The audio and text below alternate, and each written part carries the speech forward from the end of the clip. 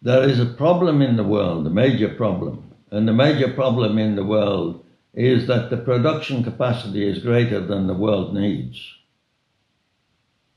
So there's no growth. Growth is difficult. And therefore, the pressure must be on for new development.